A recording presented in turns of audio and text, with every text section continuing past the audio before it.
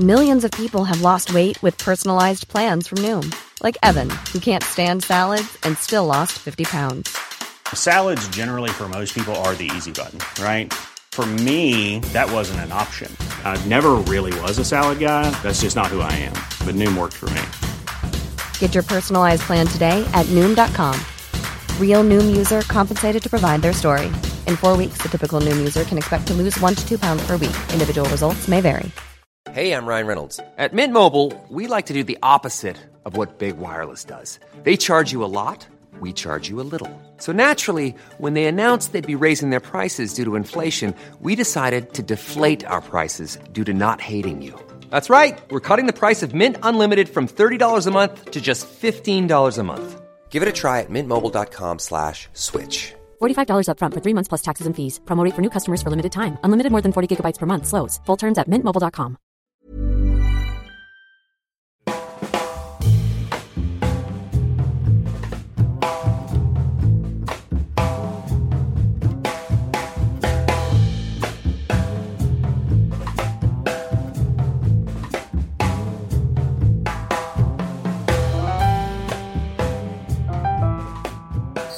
Hello and welcome to The Cannonball, a podcast attempt to read all of the books in Harold Bloom's list of the works of the Western canon. This is Claude Myron Goozer, and with me as always is Daniel Doherty. Daniel, how you doing, man?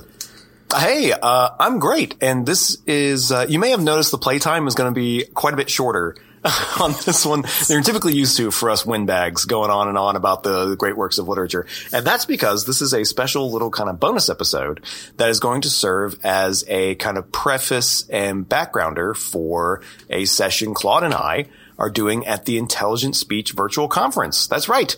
If you all remember last year, we were really thrilled to participate in the Intelligent Speech Conference, and we're doing it again this year. So we're going to talk a little bit about what we're going to talk about then. And so stay tuned. We're going to give a little bit of, Claude is really going to introduce me to the world of, Borges, who I had not read before this. And I've just given away the topic of our little, of our own session. But, the great thing about intelligent speech, though, is that there's so much going on. Like, it's certainly not going to be just us.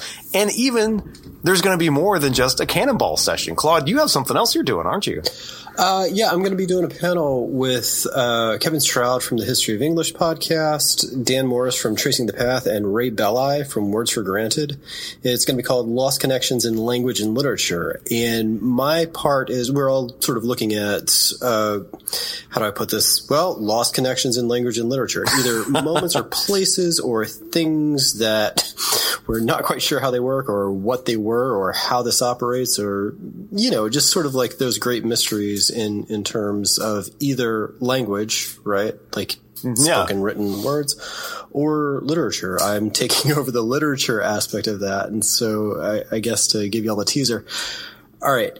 John Milton, as you may recall from our episode on Paradise Lost, was part of the Puritan government, and he was somewhere between head of the press, head censor, head propagandist. He was the guy who basically did communications for the Puritan government, more or less. He was completely blind by that point, and he needed help. So he enlisted the help of this very efficient bureaucrat who was not necessarily committed to the Puritan government, but was very good at clerical stuff and also a poet on the side. That was Andrew Marvell.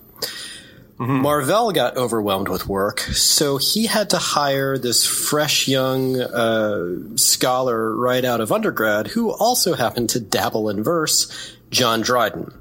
The three greatest poets of their respective generations met in a room together for an extended period of time, like over, I believe it was months, and we have no idea what they said to each other.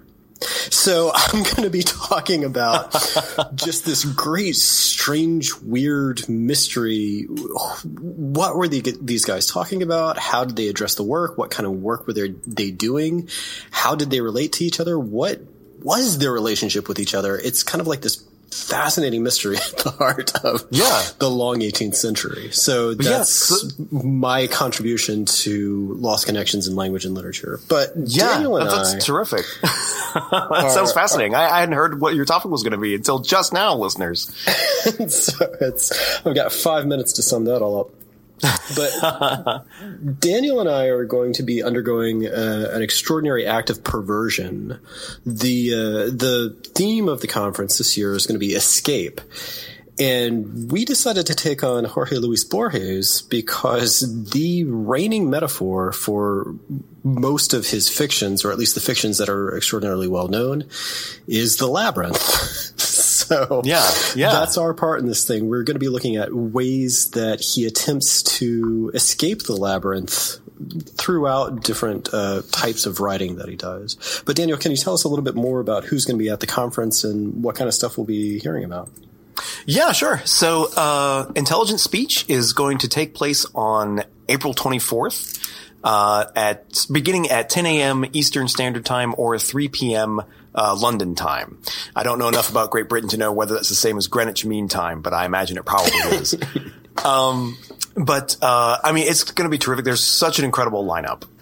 We're doing our sessions. There's going to be appearances from David Crowther of History of England, Liz Covart of Ben Franklin's World, Rudyard Lynch of What If, the Alternative History podcast.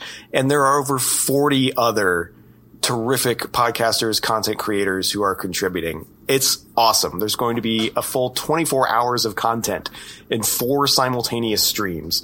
So no matter what you're into, if you're a curious person, I don't think we really have any other kind of listener. You're a curious person. There's going to be something for you. There's going to be, someone talking about something that you're really going to get a kick out of.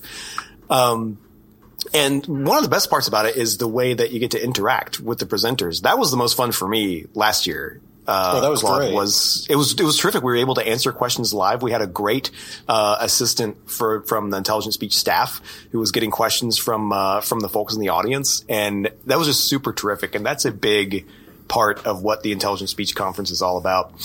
So tickets are $30. That's $30 for that full day of content with all these terrific creators.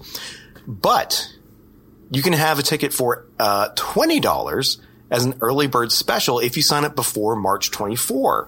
Now I know, guys, that's kind of, we're dropping that, this sort of promotion a little close to that. We apologize for that. But if you go ahead, if you're, Johnny on the spot, you'll still be able to grab that early bird special ticket for $20. But even after the 24th of March, tickets are still only $30.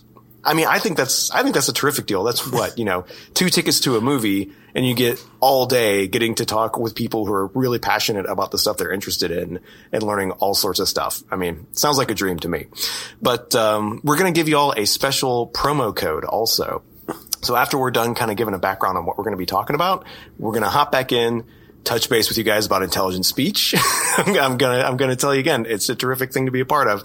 And we're gonna give you a special promo code that, not only will get you a discount, but also goes to support the Cannonball specifically.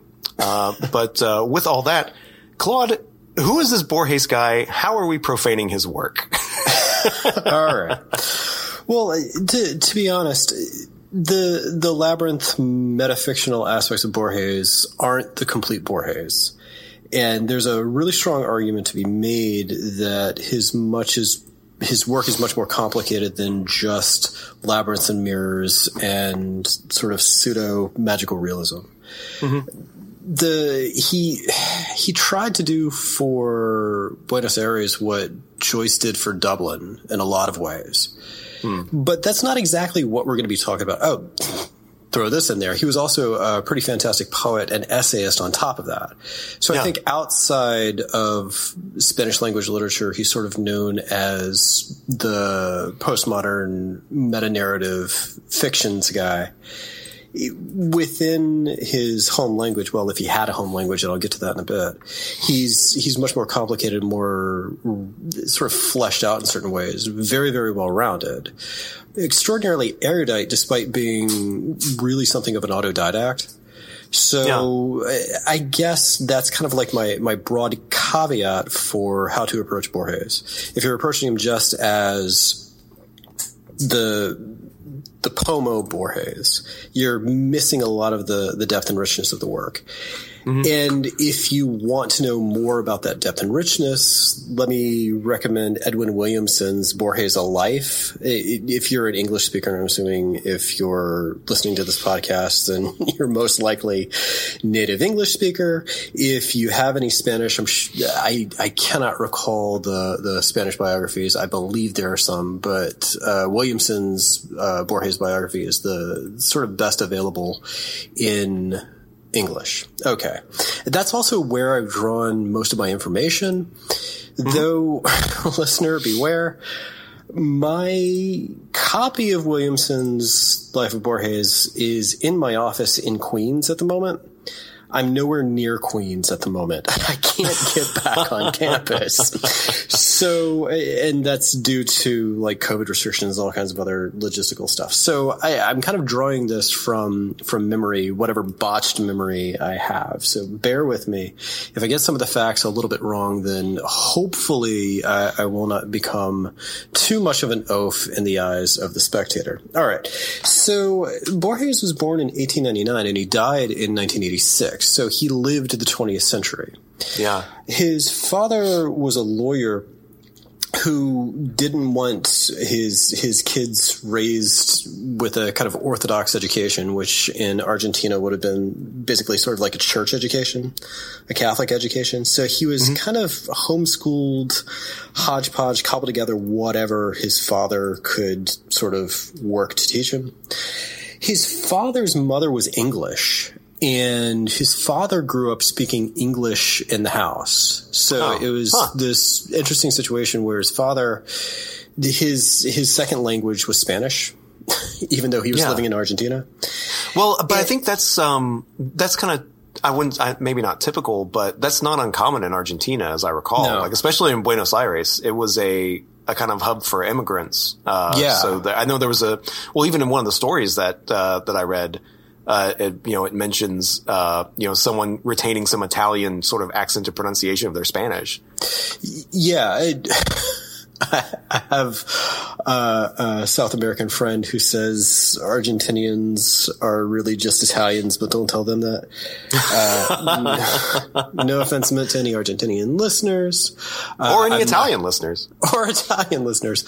I have no intention of getting into those kinds of cloudy difficulties. All right. So anyway, if I remember correctly, this might be apocryphal, but I believe young Jorge Luis Borges, Georgie as he was known in the family, also spoke English in the house and then Spanish outside.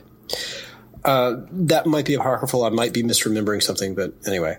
So his father, his English grandmother was pretty close to him. All right. So on his mother's side, he was related to some of the heroes of the Argentinian War of Independence. So his mother sort of filled his mind with this great, sort of heroic mythology. And at Intelligent Speech, we'll talk some more about this kind of duality that runs throughout a lot of his work. I kind of want to save that till then because some of the stories we're going to read then deal more with this kind of. I'm Sandra, and I'm just the professional your small business was looking for. But you didn't hire me because you didn't use LinkedIn Jobs. LinkedIn has professionals you can't find anywhere else, including those who aren't actively looking for a new job, but might be open to the perfect role, like me. In a given month, over 70% of LinkedIn users don't visit other leading job sites. So if you're not looking on LinkedIn, you'll miss out on great candidates like Sandra. Start hiring professionals like a professional. Post your free job on linkedin.com/people today. Hey there, it's Michelle Norris. I'm host of a podcast called Your Mama's Kitchen. When I travel, I'm usually looking for a way to find a taste of home when I'm not at home. And one of the things I love to do when I am at home is entertain. And Airbnb allows me to do that. When I was in California recently, I rented a house that had a great kitchen. And when we were sitting around the table, we were all thinking, we're in someone else's house. Someone could be in all of our homes as well. If you have a home, but you're not always at home, you have an Airbnb. Your home might be worth more than you think. Find out how much at airbnb.com/host. binary back and forth and the way he navigates binaries. Anyway, so he's got that kind of lurking in the back. His father was a sort of wannabe writer. His father had literary aspirations, and they never really amounted to a whole lot. But he had a large library and sort of encouraged the kids in a literary direction. At the age of 9, Borges translated Wilde's Happy Prince from English into Spanish, and they had to put his father's name on it in order to get it published. All right, I'm going to go back and say that again. At the age of 9, Borges translated Wilde's Happy Prince from English into Spanish. Wow. Okay, yeah. a precocious kid. I think I was mastering Super Mario Brothers at the age of 9. I can't imagine even reading Wilde's Happy Prince, let alone translating it. I am recalling the X-Men fan fiction that I was writing for my 4th grade writing assignments. Yeah, I don't think I would be up to that either. Yeah. He also read Cervantes in English translation first, which is going to play into one of the things that we see when we talk about Pierre Menard. His lens for language and literature it's kind of strange. He does seem to view, at least at some points, language as a lens into something, but the lens can absolutely change the experience of the thing, so it becomes a new thing altogether. Because one of the ways that Borges treats literature is as a labyrinth. This is where I think Bloom actually really gets something right. Mm-hmm. In the Western canon, and so much of his other writing is all about the anxiety of influence and you can never escape the precursor and all this other kind of gibberish. I tend not to agree with Bloom, but here I sort of do, because one of the things that keeps coming up in Borges again and again is this idea that literature itself is this kind of maze you get lost in. And if you're that well-rounded at that early an age, then you begin to see further and faster. And you can see how everything is related back to everything else, which is related back to everything else, which is related back to everything else. And it becomes its own kind of maze. I sort of get where he's coming from there. Mm-hmm. All right. So he was educated abroad. He sort of had this weird education in Buenos Aires, and then his father, for a couple of different reasons, wanted to take them to Europe. So he visited Spain. He sort of comes into contact with the ultraist and surrealist stuff sort of early on. Mm-hmm. He does some kinds of formal schooling in Switzerland. So he's got his English, he's got his Spanish, of course. He's getting some French and some German thrown in there. So he's one of those, modernist multilinguists. I mean, think about Joyce, Pound for better and for worse, Eliot for better and for worse, Beckett definitely. Beckett wrote primarily in French after a certain point in his career because Beckett, when he was in kindergarten, started learning French. But Beckett also was fluent in German, Italian, knew enough Spanish to be able to translate it for money. So that seems to be one of these traits among the modernists, the early 20th century writers, this kind of multilingual polyglot approach to literature. And Borges definitely had it.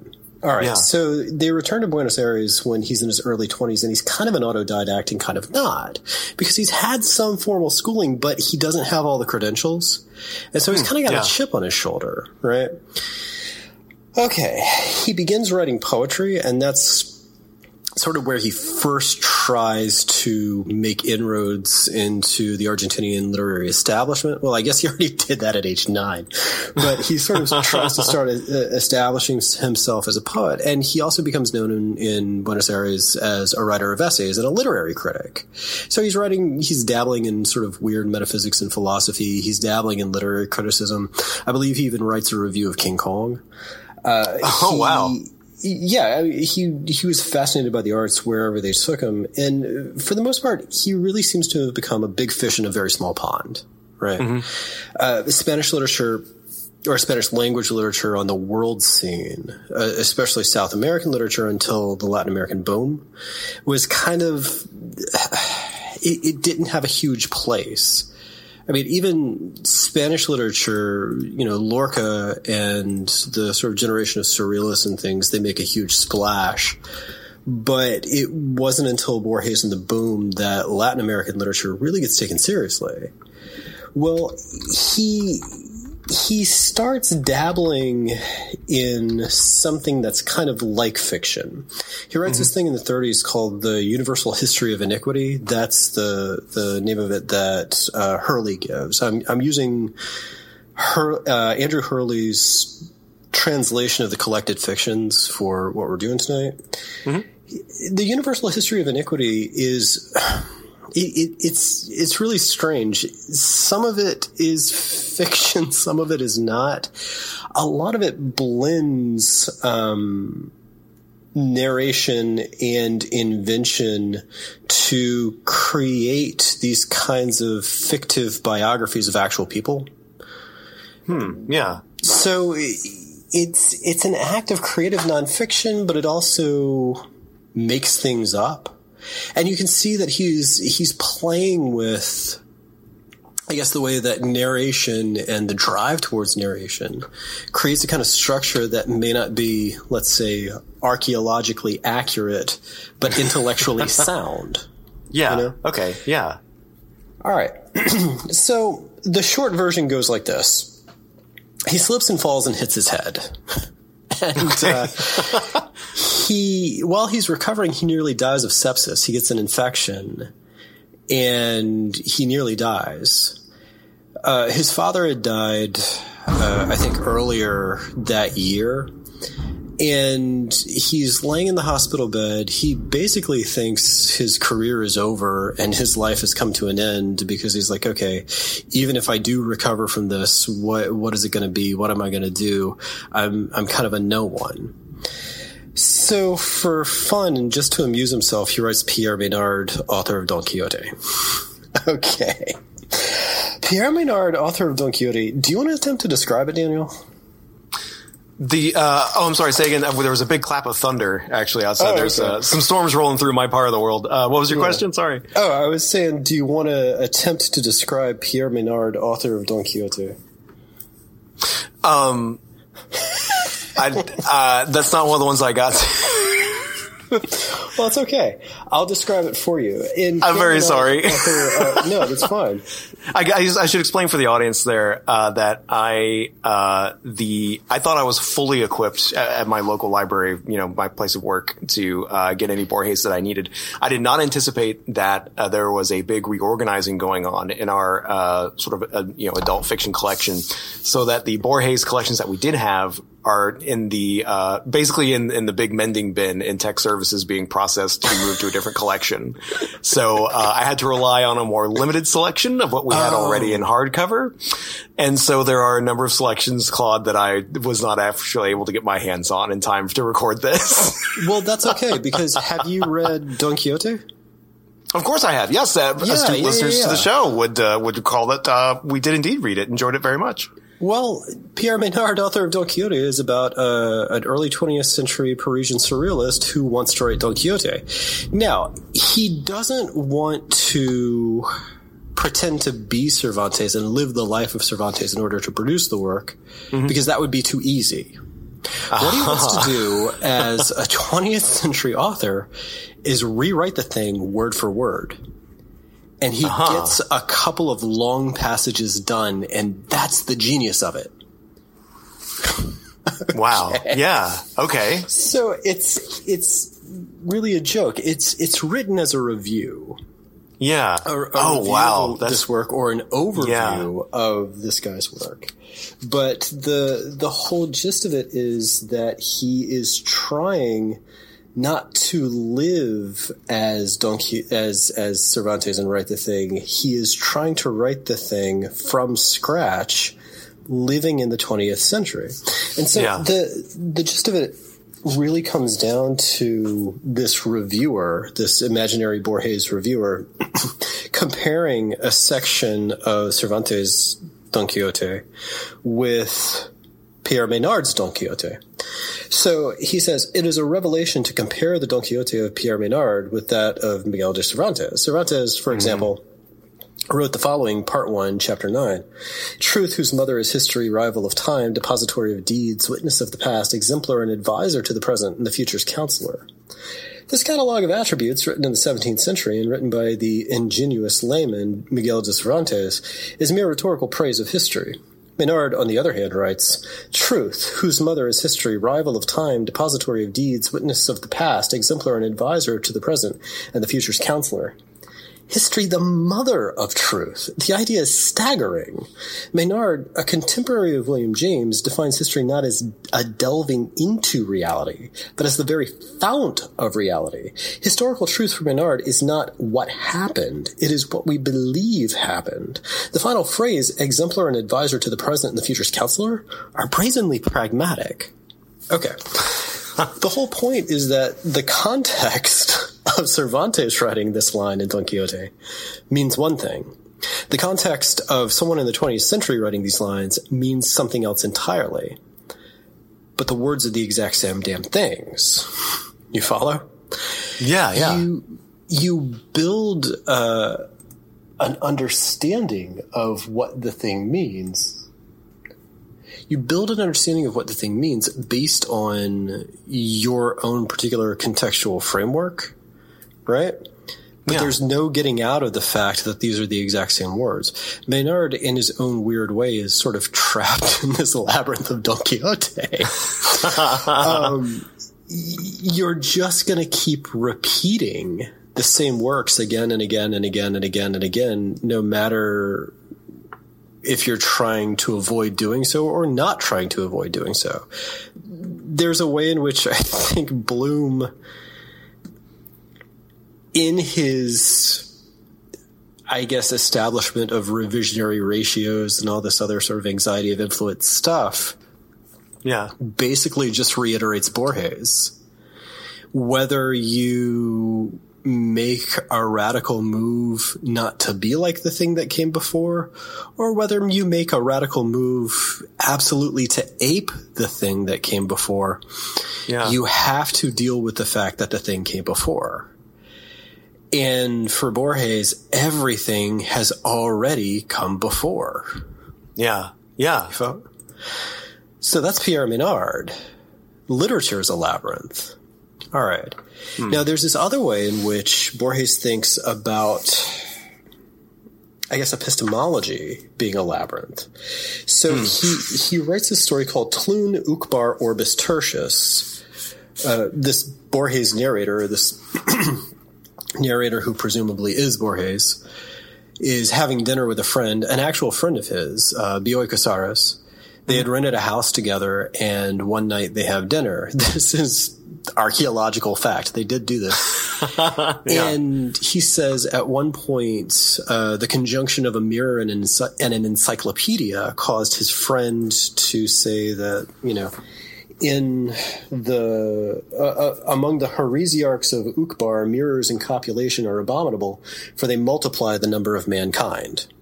So this is this weird kind of Gnostic heresy. And Borges thinks that Bioy sort of made it up, and he says, I saw that in the Encyclopedia. It's sort of some ripped-off copy of the Encyclopedia Britannica that mentions, what they thought in Ukbar. And so they go and try to find the encyclopedia in the house, and there's no Ukbar, and Borges thinks that Bioy made it up and is sort of like trying to save face.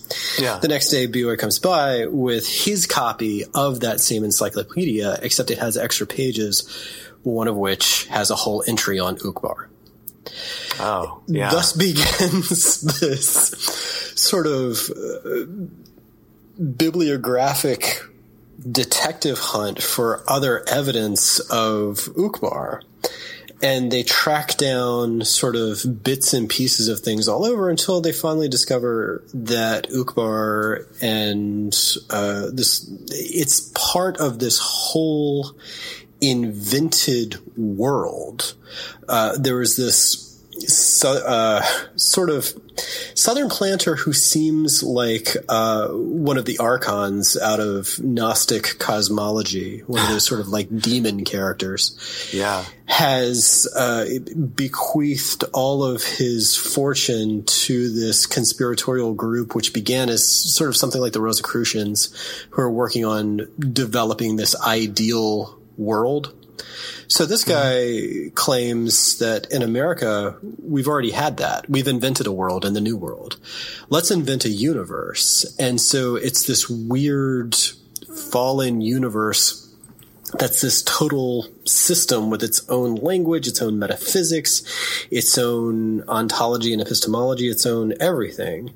And slowly over time, this underground narrative becomes more and more and more known and starts intruding due to this conspiratorial group into reality until it becomes the reality. Yeah. It's sort of like how a conspiracy theory takes hold and becomes the reality. Okay. That's, I don't know who amongst our listeners, have ever read Foucault's Pendulum by Umberto Eco. But he sounds extremely indebted, and I'm sure Mr. Eco would himself say he's extremely indebted to Borges when it comes to that particular novel. Yeah. Well, it's sort of, okay. We know who invented the QAnon conspiracy theory. Yeah. Ron Watkins. it comes down to that. It can't really be anybody else. And maybe he had a co-conspirator who was this sort of neo-Nazi fascist in South Africa, but he invented it and threaded it along in order to get hits to his dark web website. The end. Yeah. It's been exposed. Did that dissuade anybody? Right. No. Yeah. It has, right. It has a life and reality of its own. So, yeah. What Borges does in Tlun Uqbar Orbis Tertius is really shows how a totalitarian epistemology can take over and change reality. The framework can shift so to the point that you cannot think outside of that framework anymore. And he was writing this in the 30s, or into the late 30s, early 40s, as Nazism and, Stalinist Soviet totalitarianism were really taking over. And I really think that's what he's talking about in there, but it's another labyrinth. Epistemology can be another labyrinth when your total framework for understanding the world has become so systematized that it can't allow any accident. Then you've basically moved into a whole different realm, a whole different reality, right? Yeah. So that's another one of the labyrinths that he really sort of establishes, right? Okay. So then in the Circular Ruins, now this is a fun one. It's a really, really short one, and it sort of seems to take place in some kind of mythic time or space where sort of some strange man in a canoe emerges off the river and basically shores up amongst these strange, circular ruins, this kind of maze, where he goes in, lights a fire, and begins the process of dreaming a man into life. And so while he lays down and sleeps, he dreams this human being into existence. And night after night, he adds more and more and more until he fully fleshes out this human, who then gets up and goes and tries to do the same to lay down, dream, and create another human. And that's when the original dreamer has the sudden realization that he is the dream of another creator. Yeah. Well, that was, I loved that story. That was actually the first of the assigned ones that I read. And, I think I told you that I read that story and then that night had a dream that I was dreaming a man into reality. So it was I was very affected by that. But that one was terrific in that the first dreamer took great pains thinking about how humiliating it would be for his ex nihilo created man to realize that he was just a figment of another person's imagination. He went to great lengths to obscure that and make sure he would never find out. Just because he was convinced it would be such a humiliation. And that was kind was kind of the first, clue that just like, well, how would you know that? What would, what would make you conclude that? It was very, I don't know. That was an excellent, recursive story. That is absolutely labyrinthine in that sense. Yeah. Yeah. And then I guess the last one that I really want to talk about tonight is Borges and I. And this one is so short that if I can find it in my copy, then I'll read the whole thing. But that's a big if. I really should have marked it out first. But it's a really, really, really, really, really short piece. It's basically one paragraph. It's Borges, the other one that things happen to. I walk through Buenos Aires and I pause, mechanically now, perhaps, to gaze at the arch of an entryway and its inner door. News of Borges reaches me by mail, or I see his name in a list of academics or in some biographical dictionary. My taste runs to hourglasses, maps, 18th century typefaces, etymologies, the taste of coffee, and the prose of Robert Louis Stevenson. Borges shares those preferences, but in a vain sort of way that turns him into the accoutrements of an actor. It would be an exaggeration to say that our relationship is hostile. I allow myself to live, so that Borges can spin out his literature, and that literature is my justification. I willingly admit that he has written a number of sound pages, but those pages will not save me, perhaps because the good in them no longer belongs to any individual, not even to that other man, but rather to language itself or to tradition. Beyond that, I am doomed, utterly and inevitably, to oblivion, and fleeting moments will be all of me that survives in that other man. Little by little, I've been turning everything over to him, though I know the perverse way he has of distorting and magnifying everything. Spinoza believed that all things wish to go on being what they are. Stone wishes eternally to be stone, and tiger to be tiger.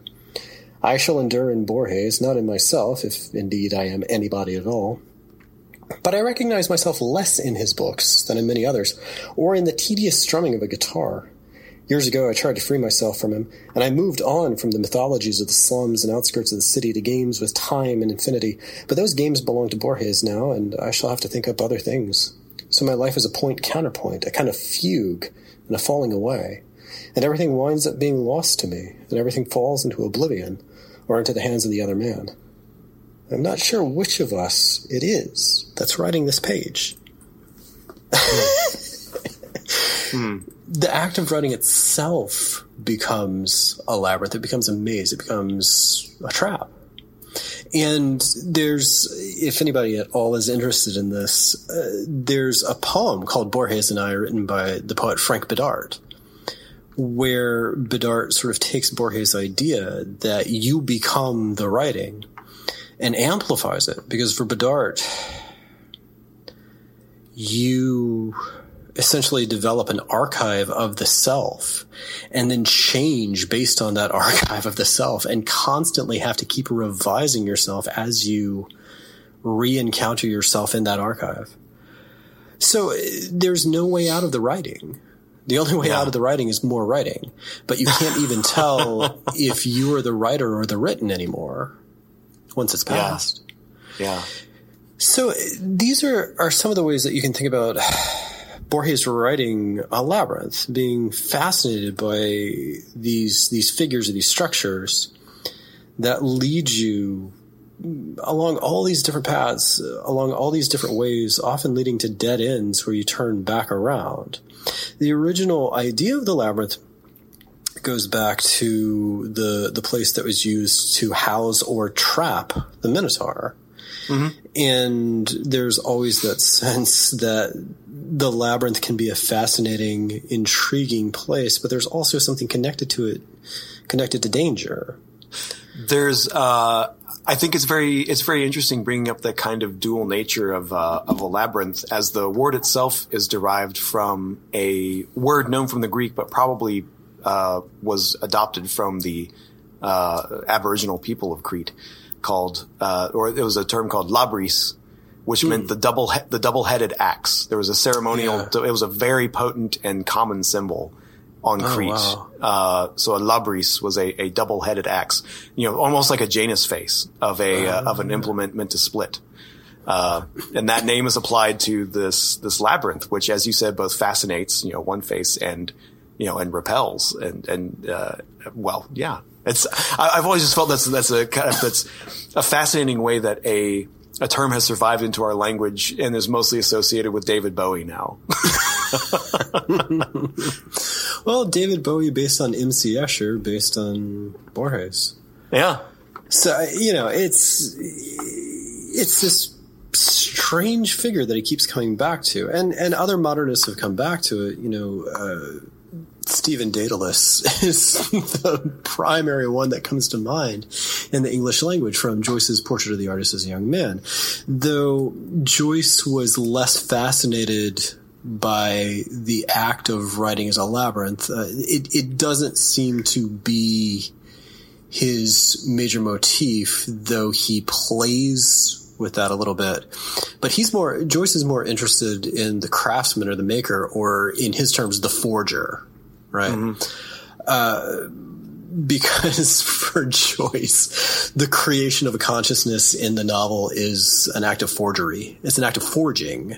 It's creation and making, but it's also falsifying at the same time.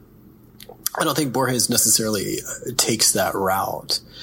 Yeah. He seems more interested in the way that all the stories kind of fold in on themselves, and you essentially keep telling the same story over and over and over and over and over and over again.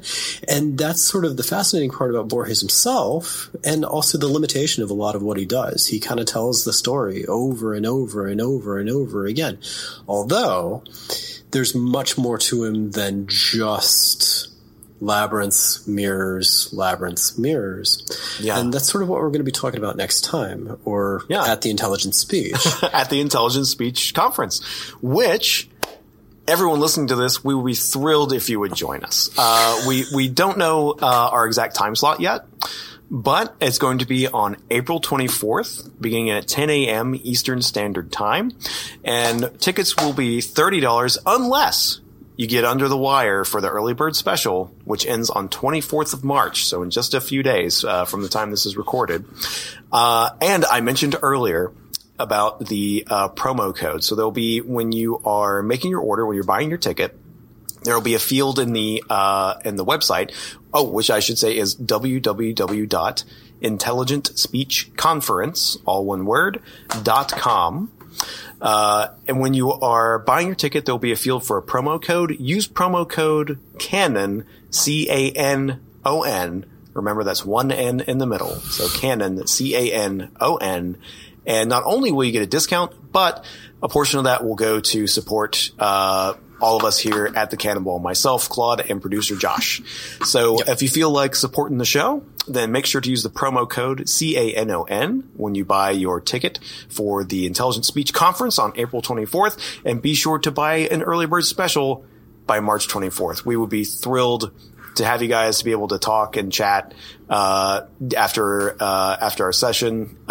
It's a really, really cool event that last year was the first time that they did it as a virtual event, and you would not have been able to tell it was the first time. It was a truly just professional, smooth experience.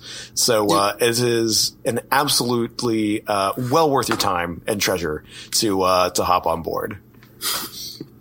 Exactly, and we'll be so glad to greet you there, and it'll be fun. So. All right. If you want to hear more about Borges, join us there. And stay tuned in the coming weeks. We're coming back to lyrical ballads and the wild strangeness that is the Rime of the Ancient Mariner. I cannot wait. I am thrilled. All right, y'all. Well, we will see you soon.